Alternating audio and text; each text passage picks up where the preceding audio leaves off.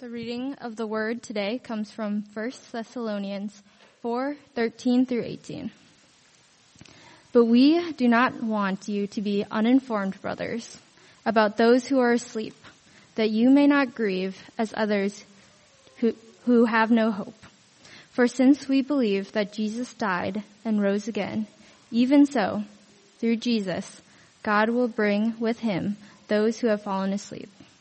For this we declare to you by a word from the Lord, that we who are alive, who are left until the coming of the Lord, will not precede those who have fallen asleep.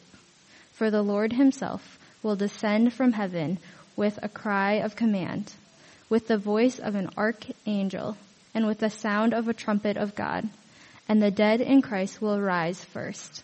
Then we who are alive, who are left, will be caught up together with them in the clouds to meet the Lord in the air. And so we will always be with the Lord. Therefore, encourage one another with these words. This is the word of the Lord.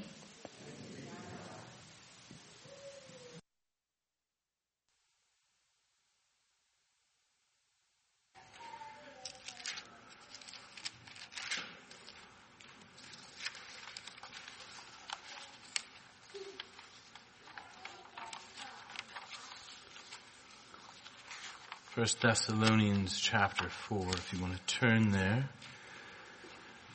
I'll pray. Heavenly Father, we long to be conformed into the image of your Son. And that can't happen by our own strength. It can't happen by our own desires, even, God, or of our own efforts, but only by your hand and by your will. So we humble ourselves again and come to your word and place ourselves under your word, that you might work mightily in us, that you and you alone might be glorified. Amen. We live in a city that is divided. Socioeconomically, politically, racially, even geographically. Where do you live? Oh, we live southwest. Hey, well done. You've arrived. But there's one thing that unites this city. It's our ardent hatred of geese. You can't go downtown. You can't go to a park. You can't even walk on a path. There they are, leaving everything behind them. You can't let a little child run 10 feet away from you. You'll get attacked by some geese. But as these geese bring our city to the brink of ruin, you must remember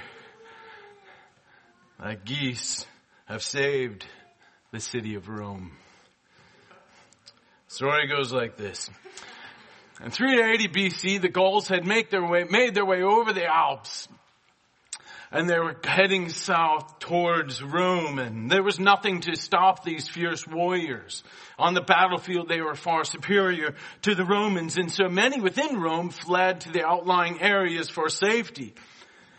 And so it was easy for Brennus, the leader of the Gauls, to come in and take the outer part of Rome. And so they take it, and there was nothing they could do but flee to the Capitoline Hill, up to the little citadel there is where the senators and a few men who didn't flee had left. And while this is happening, Brennus, the leader of the Gauls, he sees this cliff. And he sends his men up, and it's quite steep, so they had to go one man on standing on the man below him. And they make it up to the top. And the great city of Rome is within their grasp. The man perches up and over the edge of the cliff, and who is there but to greet him?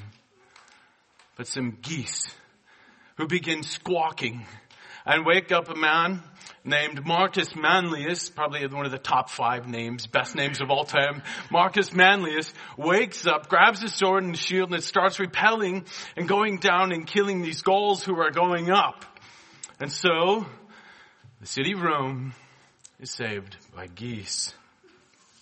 But they still have a problem. You still have the Gauls on the outside and you on the inside. And so the Gauls, they know that they can't take the inner part of the city. So they go back to the old tried and true fashion of just taking your time and letting them starve to death.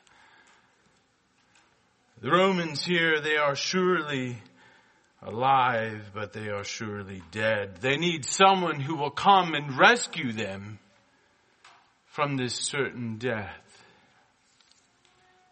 And that's the same thing you need as well. You need someone who will come and pull us out of this death that is before us and who will give us a new life. And this, brothers and sisters, this is a main idea here of the text that we're going to be driving in, is that we need someone to come and rescue us. And to actually, it's your only hope, is for someone to come and rescue you from your certain death and bring you into new life.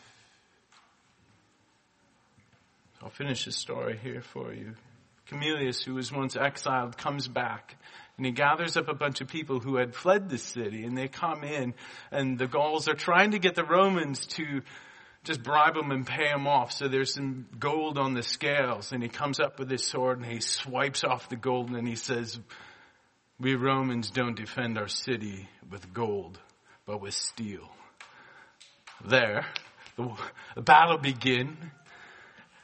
And death was defeated, the Gauls were driven back, and new life had come forth. So how are we going to see this main idea that we must realize and see that your only hope, not one of many, but your only hope is in the resurrection, this new life that will come after our certain death? How do we see that here in our text? Well, in verse 13, we're going to see that it's so that we may not grieve. That you may not grieve. Here, chapter in verses 14 through 15.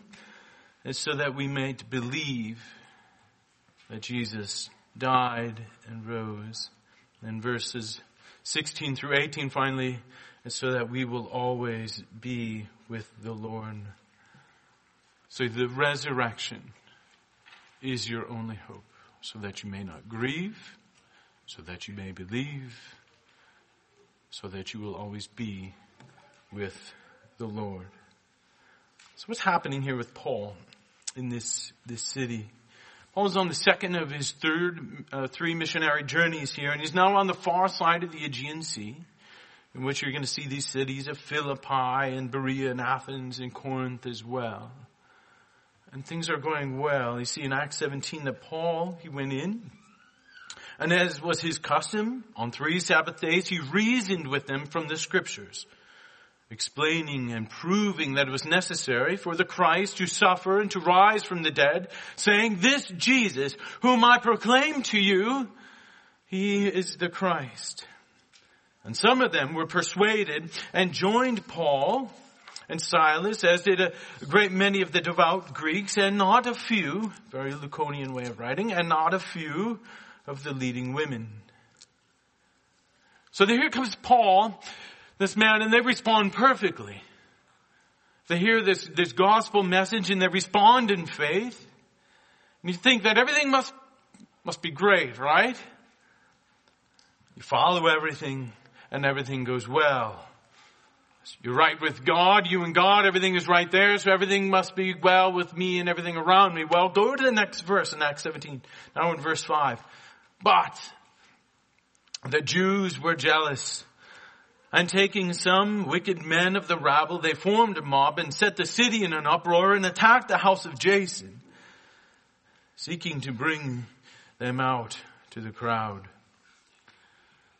You see here how salvation and then suffering are almost intertwined in one another. This is the response of their new walk and their new faith with God. Now it's either by the hand of persecution or by the hand of a providential God and natural death that this grief continues to come to this local church. So let's go to our verse here and see this, what they're wrestling with. Verse 13. But we do not want you to be uninformed, brothers, about those who are asleep, that you may not grieve as others do who have no hope. So what's happening and what's causing all this grief is that they start to see and they begin to see that their brothers and sisters in Christ are passing away. And they did not yet understand that their friend's soul who was in the ground, that the soul is immortal. And therefore when they buried them, they buried all of their hopes with them in the grave and covered it with dirt. And when you see someone in the grave, you grieve them and you grieve that loss, but you're also grieving yourself, because you're not only just seeing them in the grave, you're seeing yourself in the grave as well, because you know that it's only a matter of time. And so then your grief is compounded and compounded as you see and you grieve the one who's lost, but then you also see your helpless state as well. And so, let's be honest, if there's no hope in death, there's no joy in the world. How could you enjoy yourself if you're on this endless march towards hopelessness? So you see that our grief is not exclusive to death, but it's epitomized in death. And there may be grief in every sphere of our lives, but as we're standing again on the edge of this grave, it is the realization of the brokenness of every sphere of our lives. Now either you have this perpetual grief, or you have hope in the midst of brokenness. Some of you are here, not naive, some of you are here and you don't have this hope. And you have to admit, it's one of the greatest of tragedies is to die with no hope. And this is why the world will constantly bring us to focus on the present, because they have no answer for the future whatsoever. So they'll bring you, and that's just the natural response. And deep down, you know, whatever the distraction might be of a greater career or consuming this or buying that or a bigger house or a faster car, whatever it might be, but deep down you know that it doesn't give you any hope. It only distracts you as you inevitably march further and further and closer to this unanswerable death. So as the world gives them all of that, look what Paul gives them. He says, we do not want you to be uninformed, as though he is not telling them for the first time, but reminding them again and again, saying, guys, we've gone over this 100 times. I don't want you to be uninformed. Like we're spiritual children who just need to be reminded again and again and again and again. Why do you think we gather every week? We need to be reminded. Well, okay, who are we talking about? Well, we're about those who have fallen asleep. And so that we grieve. Yes, do we grieve? Absolutely, because we can soberly see the broken world around us. So yeah, do we grieve? Of course, but we do not grieve as others do who have no hope. So yes, we realize that here we are again. Our plot of land is in the east of Eden. We're not yet back in the garden, so we do grieve. But Paul is telling them, I do not want you to grieve as those who have no hope. So then, what's the content of our hope? If it's not in the world, then it's not in ourselves. Where do we find it? Go back to the text, verse 14. For since we believe that Jesus died and rose again, even so, through Jesus, God will bring with him those who have fallen asleep. For this we declare to you by a word from the Lord, that we who are alive, who are left until the coming of the Lord, will not precede those who have fallen asleep. Right here in verse 14. For since we believe. We must see that there's this difference between the comprehension and belief. We must make this clear distinction between them. It's never enough to have an understanding of objective facts. To be aware of the fact that this man named Jesus was born in Bethlehem, died in Jerusalem 2,000 years ago. To believe and to have an understanding of those facts doesn't do you much but make you an elementary historian. That's what it does. You must go beyond this comprehension to belief. And this is where so many of us who might grow up in the church, children, listen. This is where so many of us who grow up in the church make the fatal mistake. Is that, yes, we understand the facts of Jesus Christ dying, but we do not yet believe in it. So we can recite whatever we want to recite, but here we are standing in our own strength, standing on our own feet. When you come over and begin to believe, you not only understand it, but now you're entirely giving yourself over to this trust, this faith, this belief, and you're not standing on your feet any longer, but you're leaning entirely into the hands of Christ, no longer standing in your own strength. We must understand this difference between comprehension and belief. Okay, so we believe. What then do we believe? For since we believe that, content marker, hati, we believe that Jesus died and rose again. As I'm talking about in Sunday school, we can't escape this message. This is the centrality of all that we have and all that we can proclaim. The only hope of the world is in that Jesus died and rose again. Don't understand it, believe it. Just look at it in John chapter 19.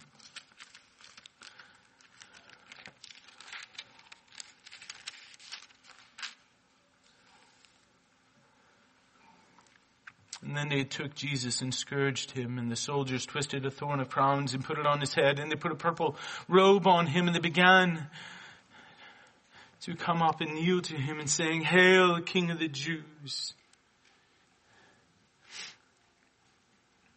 And they flog him. So Pilate hands him over to be crucified. And they took Jesus therefore, and he went out bearing his own cross. He went to the place of the skull, which is called in Hebrew Golgotha. And there they crucified him. And with him 2 other men, one on either side, and Jesus in between. Christ died. Why? Why would he do this? Why would the Son of God do this? Why would the Son of Man do this? Without the shedding of blood, there was never forgiveness of sin. So in the original curse in the garden, when they sin, a death you will surely die. Paul puts it this way, the wages of sin is death. The only way to undo this curse is through death. So he dies. And Joseph of Arimathea, the two most unlikely of men, the Joseph of Arimathea and Nicodemus who had come to him, remember, chapter 3 in the middle of the night. He now goes to Christ who has died during the day. And Joseph of Arimathea, Nicodemus, the sun is beginning to set. So they take the body off the cross and frantically prepare Christ's body for burial as the sun is setting and it's going to be the Sabbath. And they quickly prepare his body and rush him and place him into a tomb. Chapter 20. Now on the first day of the week, it's Sunday, Mary Magdalene had come early to the tomb while it was still dark, and she saw that the stone was already taken away from the tomb. So she ran to Peter and they said, "They have taken our Lord out of the tomb and we do not know where he was, where they had laid him."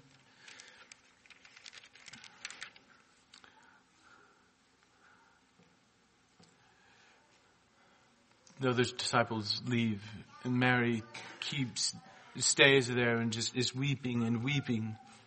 And she sees this man coming up. And when they said to her, "Woman, why are you weeping?" And she said to them, "Because they have taken my Lord, and I do not know where they have laid him." And when she said this, she turned around and saw that it was Jesus standing there, and did not know that it was Jesus. But Jesus said to her, "Woman, why are you weeping? Whom are you seeking?" Supposing him to be the gardener, she said to him, "Sir, if you have carried him away, tell me where you have laid him, that I may take care of him." Jesus said to her, "Mary." And she turned and said to him in Hebrew, "Rabboni," which means teacher. So Christ died for our sins, and he rose again from the dead. Okay, so if this is not, I comprehend it, now I believe it, but what does that mean for me? How does that give me hope? Again, Christ is the all in all, so it means everything to you, for his death is now your death, and his resurrection will be your resurrection. There's no way around it. And when you're in Christ, his death is your death, and his rising is your rising. Think about it this way. We're the body. We're the church. Christ is the head. The head lays down. What happens to the body follows. The head rises for a new day. The body follows. In the same way, we are in the body of Christ. When he lays down, his death is our death. When he rises up, we naturally follow. And his resurrection is now our resurrection as well. So our hope then is that we are tied to Christ through this bond of faith that cannot be broken. So when you're grieving and when you're in the midst of despair, meditate upon this glorious resurrection. What is your hope in life and death? That I'm not my own, but I belong both body and soul, in life and death, to my Savior, Jesus Christ. That this Christ lives, that we will live with him. And when you begin to meditate, and Joel pointed this out to me this week, when you begin to meditate on the resurrection, it just begins to show up everywhere. So in our world, what we want is a quick answer. Your resurrection seems too far off. It seems too abstract. We want pragmatic answers in our utilitarian world. But look, through Scripture, you see the resurrection everywhere. In the beginning, you have this chaotic waters, and life is coming out of this water. You have Adam and Eve, physically alive, but spiritually dead. And out of this death comes life, their children. Isaac, the firstborn son, though he is, you see in Hebrews that he's figuratively, he is brought back from the dead. And where do the Gospels all end? Not with the moral teachings of Christ, not with Maundy, Thursday, nor with Good Friday. The climax of every Gospel, Matthew, Mark, Luke, and John, it's all the resurrection and the resurrection of Christ. So it's natural that then, as Paul and these other apostles go out, that this is the centrality of their message as well. You see it in Romans here in chapter 8. If the Spirit of him who raised Jesus from the dead dwells in you, he who has raised Jesus Christ from the dead will also give life to your mortal bodies through his Spirit who dwells in you. Okay, then you go down to chapter 8, verse 18. For I consider that the sufferings of this present time are not worth comparing to the glory that will be revealed to us. You can make it through the present suffering and into future glory through the resurrection. You see it in Galatians as well. Though I've been crucified with Christ, it's no longer I who live, but Christ who lives in me. Through this resurrection, I have the life through Christ. Or in Corinthians 15, Christ died for our sins according to Scripture, that he was buried, that he was raised on the third day according to Scripture. Even in Ephesians here, what is our spiritual state? Well, we are dead in our trespasses and sins in which we once walked. And then you go to verse 4, but God, being rich in mercy because of the great love with which He loved us, even while we were dead in our trespasses, made us alive together with Christ. You guys see this? Resurrection is everywhere. It's glorious.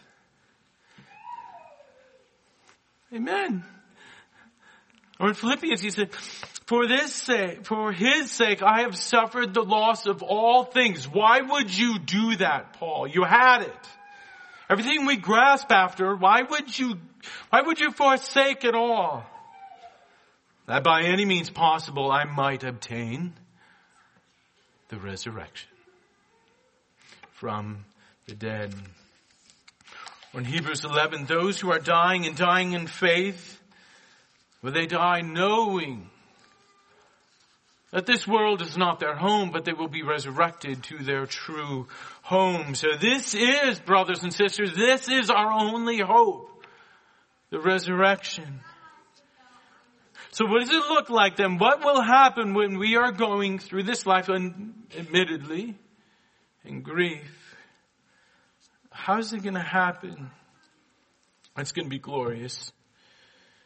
Verse 16, for the Lord Himself will descend. Not a delegate. He's not going to send anybody else. The Lord Himself. The Lord Himself will descend from heaven with a cry of command, with the voice of an angel, archangel, and with the sound of the trumpet of God, and the dead in Christ will rise first. Then we who are alive, who are left, will be caught up together with them in the clouds to meet the Lord in the air. So we will always be with the Lord. Therefore, encourage one another with these words. And those who are dead, Christ will come. Again, not a delegate, but Christ Himself will come. The resurrected Christ will come. With a cry of a command, the voice of an archangel, the sound of the trumpet of God. And those who are dead, those who are beyond our grasp, He will come down and He will grasp them. Bring them up.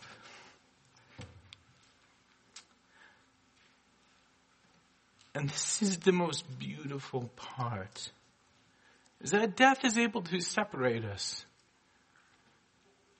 from one another. But we shall never be separated from God. Look, for we will always be with the Lord. So when the grief weighs you down, this hope then lifts you up. And so when I see this and I meditate on this throughout the week, when I know I shall be with the Lord, I don't grieve those who have passed. I grieve that I'm not with them. That's where I want to be. That's your hope through it all. And this, well, when this is true, this is when you're able to encourage one another with these words. So what does it look like for the Spirit of Christ to make this true in our lives and to live this out in our lives? Well, what do we do? Just one thing. Be ready. So chapter 5, verse 2, the day of the Lord will come like a thief in the night. You don't know. You don't know when it's going to come. So have a life and a faith that is prepared to meet the Lord. So how do you do that? How do you then prepare yourself? Imagine how your life will look differently if your whole life is set, your whole hope is set upon the resurrection, and your whole life is set preparing yourself for this resurrection. Imagine how different your life is going to be. The cares of this world, they just melt away. Why would you want to be encumbered by anything temporal? How eager you will be to forgive one another, and how you will strive after holiness of God. Not only that, you will press on your brothers and sisters and encourage them as well to be prepared for the day of the Lord. So your hope, in closing here, your hope, through the darkest of grief, in the deepest of pain, your only hope is in the resurrection. In the resurrection of Christ. For he will come down and he will most assuredly grab you and pull you to him. And you will always be with the Lord. Let us pray. Let us pray.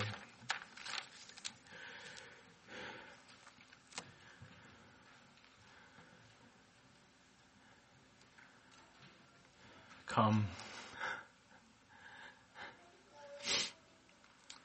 Come quickly, Lord Jesus. Amen. Amen.